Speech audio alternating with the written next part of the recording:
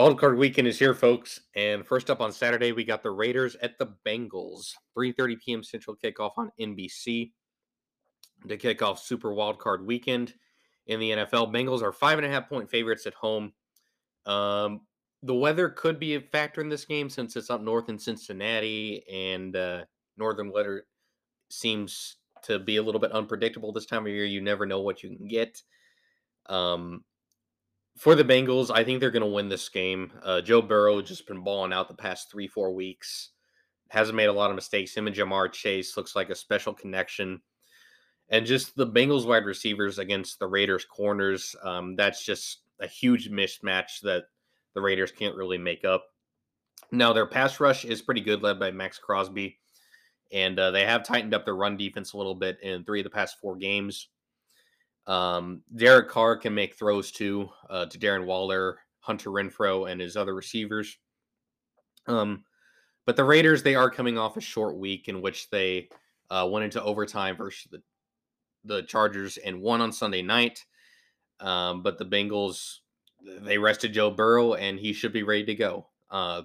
The Raiders, I applaud them for getting to this point in the season after so much happened to them off the field with, I don't know, John Gruden, Henry Ruggs, other scandals, other just incidents with players. I'm surprised they even made the playoffs. So props to the Raiders for doing that. But the Bengals, champions of the AFC North this year, they should get the job done at home and win their first playoff game in quite a while. So Bengals win, and they will cover the 5.5. I just think Joe Burrow is going to go off. Patriots and Bills. So this is the third matchup of the season between these two teams. It's back up in Buffalo at Orchard Park. 7:15 p.m. Central kick on CBS Saturday night. Over under set at 43. Weather is forecast. The temperature is forecasted to be roughly 10, 11 degrees Fahrenheit. But both these teams are very used to cold weather, so that's really a wash. Last time that these two teams met in Buffalo, the Patriots, they ran the ball all over the Buffalo Bills, passed the ball only 3 times. 3 times that they passed the ball with Mac Jones, which is absolutely crazy. But they're probably going to have to do more of the same if they really want to win. And the Bills, last time they did play the Patriots, granted it was in Foxborough, Josh Allen was the whole offense for the Bills, running, passing, even like blocking, you could say, with the offensive line. And the Patriots, I know Bill Belichick is known for taking away the best weapon, but with a mobile quarterback like Josh Allen, like he's basically the 11th guy on the field that you have to count for him at all times. I think the key for the Patriots is to play a little bit more of a zone defense to contain Josh Allen, because if you play man to man, then the defender gets stuck to the receiver, and then when there's no one in the middle of the field to block the outlets out of the pocket, then Josh Allen's just going to have all room and all day to run. So we'll see if the Patriots adjust. I think they will, considering they have the best football coach of all time as their head guy. And Mac Jones, he's not played like a rookie most of the season. He's by far the best rookie quarterback of this class so far. We'll see how Trevor Lawrence fares out over the next few years and the other quarterbacks. But Mac Jones, by far this year, played the best football of anybody of the rookie quarterback class. He was okay on the road. He was much better at home in Foxborough. So, and with that being said, the Bills also have the best scoring defense and the best third down defense in the league over the entire season, and the Patriots are not too far behind them. So this will be a low-scoring game. So if I were betting the over-under, I would bet under 43 points, just because I think both defenses are strong. Sean McDermott and Bill Belichick will have both their defenses ready to go. With that being said, I'm going to take the Patriots as an underdog to cover and win outright the 4 points. Something tells me the Patriots, they're going to adjust from their most recent loss to the Bills in Foxborough. Um, the Bills are going to feel confident at home, I think. I can see Josh Allen throwing one or two interceptions this game, maybe even losing a fumble. We've seen over the years with the Patriots, they have excellent, excellent special teams. So they could force a blocked punt or two, and they could flip the game on its head that way too. So, with all those factors being discussed and considered, I think the Patriots are going to beat the Bills, and not so much of an upset because both these teams are pretty close to each other. I think based on their performances throughout the entire season. And so, Patriots win as an underdog, cover the 4 points, and move on to the divisional round. So the Sunday games. Now there's three games on Sunday. First up is Eagles and Buccaneers down in Tampa Bay. Noon kickoff on Fox Central Time. Buccaneers are 8.5 point favorites in this game. Of course, they are the defending Super Bowl champions. They're beginning their title defense with Tom Brady, who's looking for his eighth Super Bowl ring. That is just insane. I mean, he already has more Super Bowls than any franchise in the NFL. So, I mean, why not go for another? I guess. Um, so the goat begins his title defense, and his backs and receivers are going to have to help him out. But even without Chris Godwin, Antonio Brown being gone now due to his charades, Mike Evans not being 100%, I think the Buccaneers' talent will still win out at the end. The Eagles, though, they do they do have the best rushing attack in the league, very good yards per rush, and the Bucks. Although the Bucks have a great rush defense, their numbers kind of say that because teams don't run it on them, and when they actually do, the Bucks are kind of mediocre in terms of giving up yards per rush. So Jalen Hurts, Boston Scott, and the rest of the Eagles, they have to keep running the ball. They cannot. Jalen Hurts cannot pass them out of this game. If it gets into a arm duel between him and Tom Brady, it's going to be over. Uh, it'll be over very quickly. The Eagles, they did really well this season considering they had a pretty weak schedule if you look deeper into it. Of course, they got to the playoffs. I mean, it's not easy to get the playoffs in the NFL regardless, but they're just going to be overmatched talent wise in this game and experience wise. Bruce Arians, Tom Brady, and the Bucks, they've all been to a Super Bowl last year, and Brady, of course, has been to a few of these playoff games before. So, Eagles, unfortunately, they are going to go flying back home, wounded to Philadelphia after getting shot down by the Buccaneers cannon fire. Buccaneers win and cover the 8.5 point spread at home. Okay, 49ers at Cowboys. This is the Sunday afternoon game, 3:30 p.m. Central kick on CBS up in Jerry World in Arlington. Cowboys are field goal favorites, and the over-under set at 51. So this is a throwback to the 80s and 90s. Of course, all the games that were back then, I didn't see any of that, so that I really don't have any opinion on the old 49ers Cowboys rivalry, which used to be one of the, if not the best rivalry in all football. But regardless, 49ers, they are pretty much peaking at the right time that you want a team to be peaking during the football season. Uh, Beating the Rams last week to get them in the playoffs, I think that's a huge confidence boost. This team at one point was 2-5, and Kyle Shanahan was on the hot seat. And then they went on to win 8 of their last 10 games to finish at 10-7, which is quite remarkable. Quite a turnaround, and Shanahan's definitely going to keep his job. Jimmy Garoppolo, as much as people rag on him for being like this underachieving quarterback, his record on the road is 19-6, and the overall record is even better for the 49ers with him as the starting quarterback. So their best chance to win is with him at quarterback, and Trey Lance is not ready to play right now as a starter in the league. And the 49ers rushing attack led by Elijah Mitchell, that's going to give the Cowboys some issues because the Cowboys do not have a great run defense. They're kind of average at best. Deebo Samuel can pass the ball, he can catch the ball and run the ball. He's one of the best overall offensive players in the league. You could pretty much have him do he was on my fantasy team this year. He just did a lot for me. Although I didn't win the championship, I finished like third in my best league. He showed up week in and week out when he played. So props to Deebo Samuel for that. George Kittle obviously is another great weapon, top 3 tight end in the league, another weapon for Jimmy G. So the Cowboys, they better take the 49ers offensive attack seriously. Other Otherwise, it's gonna turn into a fight for sure. Now, on the other side for the Cowboys, Dan Quinn is leading that defense as their coordinator. Um, their defense is ball hawking. Trayvon Diggs has the most interceptions any corner has had in the league in a while. And there are a lot of playmakers all over the Cowboys defense. Micah Parsons, too, a contender for NFL Defensive Player of the Year, and probably will definitely win Defensive Rookie of the Year.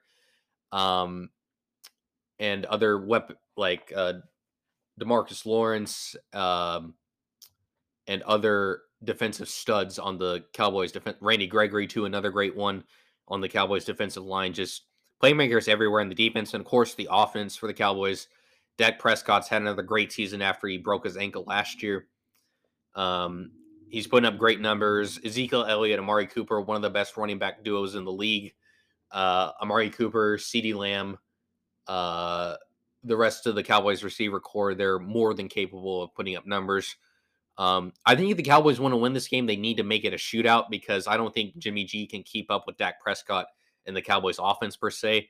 I will say that Dak is 2-0 versus the 49ers in his career, but also this season the Cowboys, they are undefeated 6-0 versus the NFC East, but they were 6-5 versus everybody else.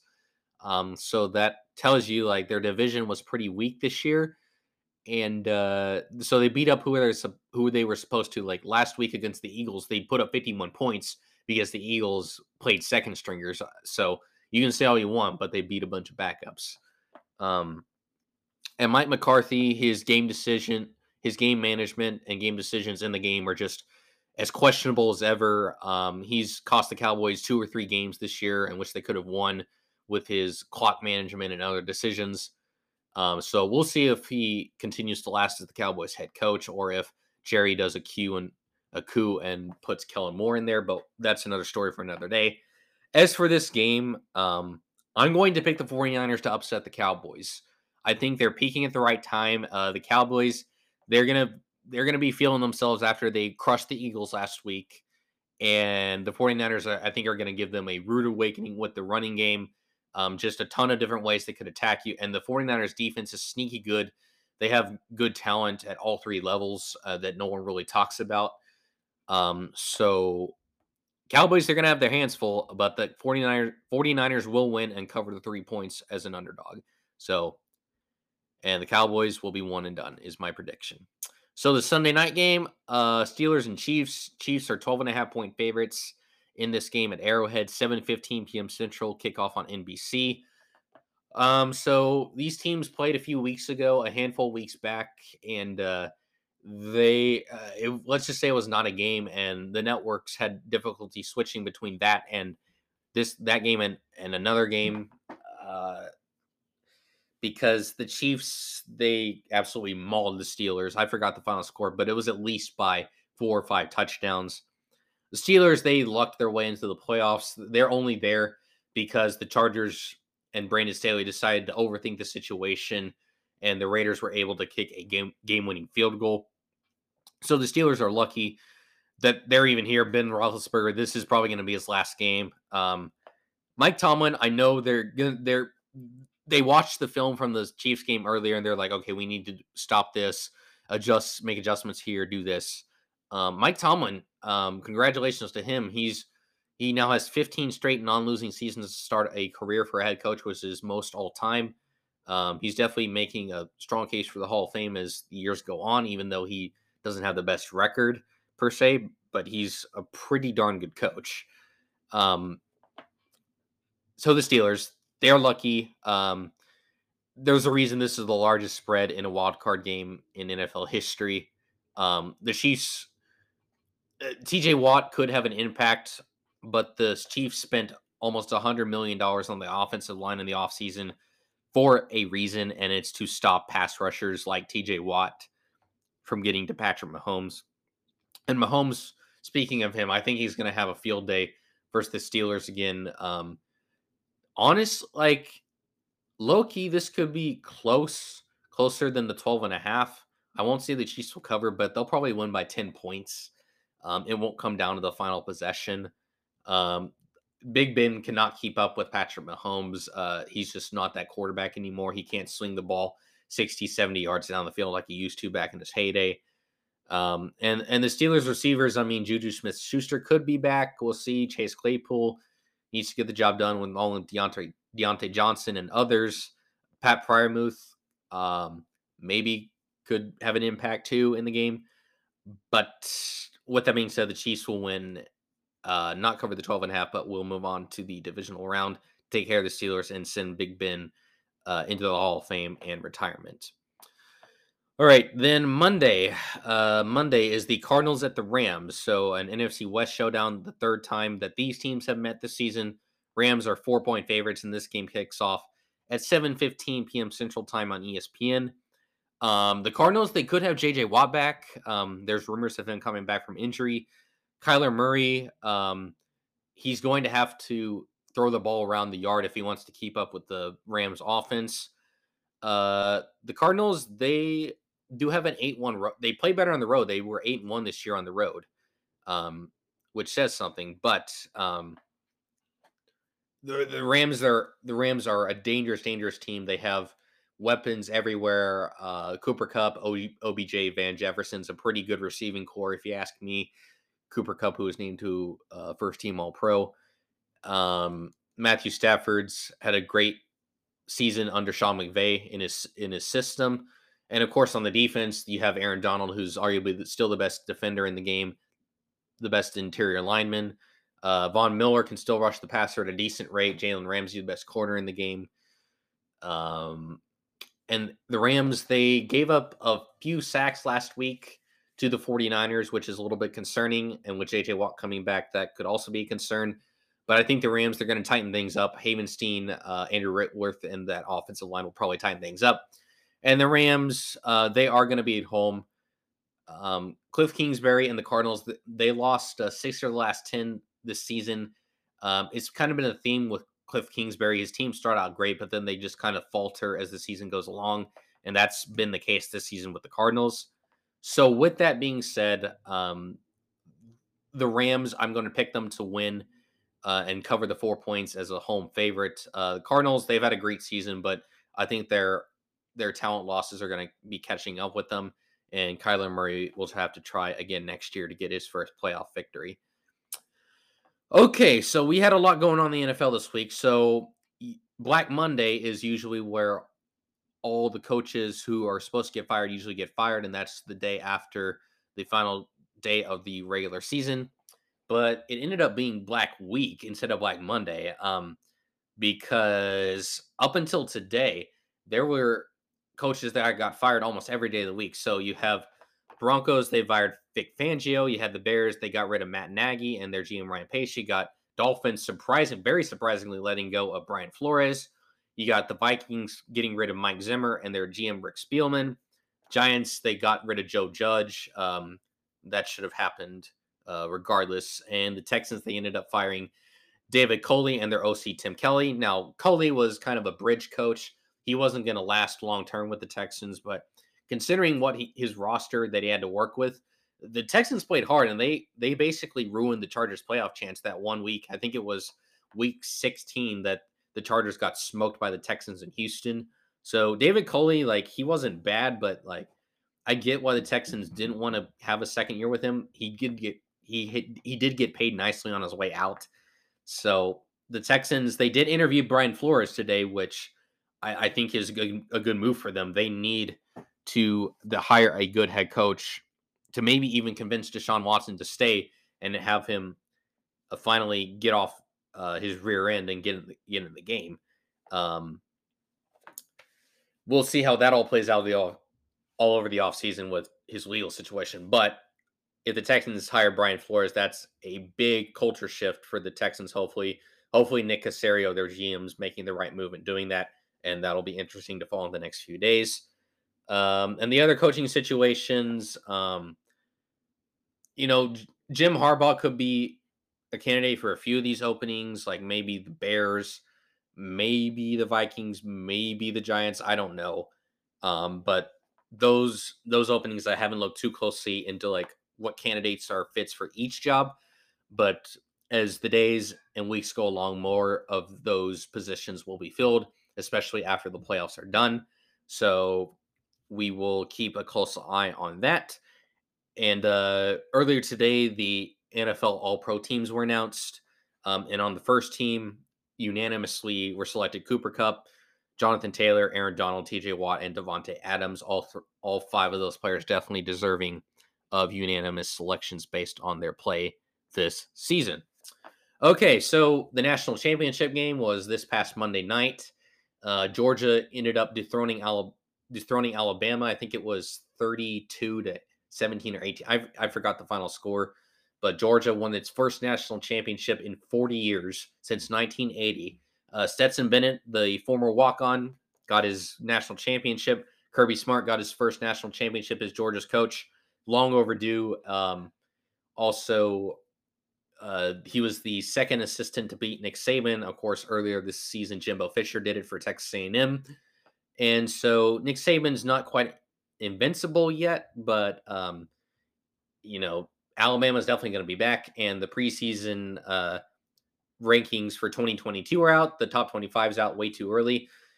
That's why they're called the way too early top 25 rankings. And Alabama's number one, Georgia's number two. People have Ohio State 3 and A&M 4 in a lot of the polls. I guess A&M because of their big recruiting class and their big quarterback competition with Max Johnson, Haynes King, and Connor Weigman battling out for the Aggie signal caller position. So that'll be fun to watch. But the national championship game drew only about 23 million, which was like the second lowest national championship game of the college football playoff era. I think the ratings, although Georgia and Bama were the two best teams, when you just have two teams from the Southeast, you're not going to get as many people as you would like. If like USC and Bama were to play, oh boy, that would draw like 30-35 million easily, I think. And if you had Ohio State and Bama, even the rematch from a couple years ago, a little more too, or Ohio State, Georgia, something other than two Southeastern teams, they'll be different. Now, the other conferences need to step up and improve their competition recruiting if they want to compete with the SEC and not have this happen again. But it's going to be easier said than done because the SEC has the best teams, the best players, the best contracts, and it really can't be beaten football. It is king in the Southeast. So, college football, long off season, but we will be back in just under 8 months, kicking off the 2022 season. So long to college football for now. So other news before we wrap up: DeMarcus Cousins, the center in the NBA, who's had a lot of Achilles issues and has bounced around the league and bounced around the NBA for the past 3-4 years, ever since his Achilles tear in New Orleans. He is with the Nuggets on a 10-day deal. I'll have to check up on how he's doing with that. Starting pitcher John Lester, he pitched for the Red Sox and the Nationals, most notably, and the Cubs. He has announced his retirement after 16 seasons. He won 200 games and he won 3 World Series championships. So he was definitely going to Cooperstown, going to the Hall of Fame. And Novak Djokovic, the best men's tennis player in the world right now, he is not allowed to play in the Aussie Open. He could face even deportation with his vaccine passport issue in Australia. Very, very sad situation with that. I think the government's overreacting a little bit. But yeah, Novak Djokovic, hopefully he's okay. And hopefully he'll still be able to play in tournaments very soon. Okay. Thank you guys for checking out the pod this week. I really do appreciate it. Tell your friends and family about the show. Go to anchor.fm/Lance Sampson to support the show. I really do appreciate any support you can give me. And I will catch you guys in the next one. Take care.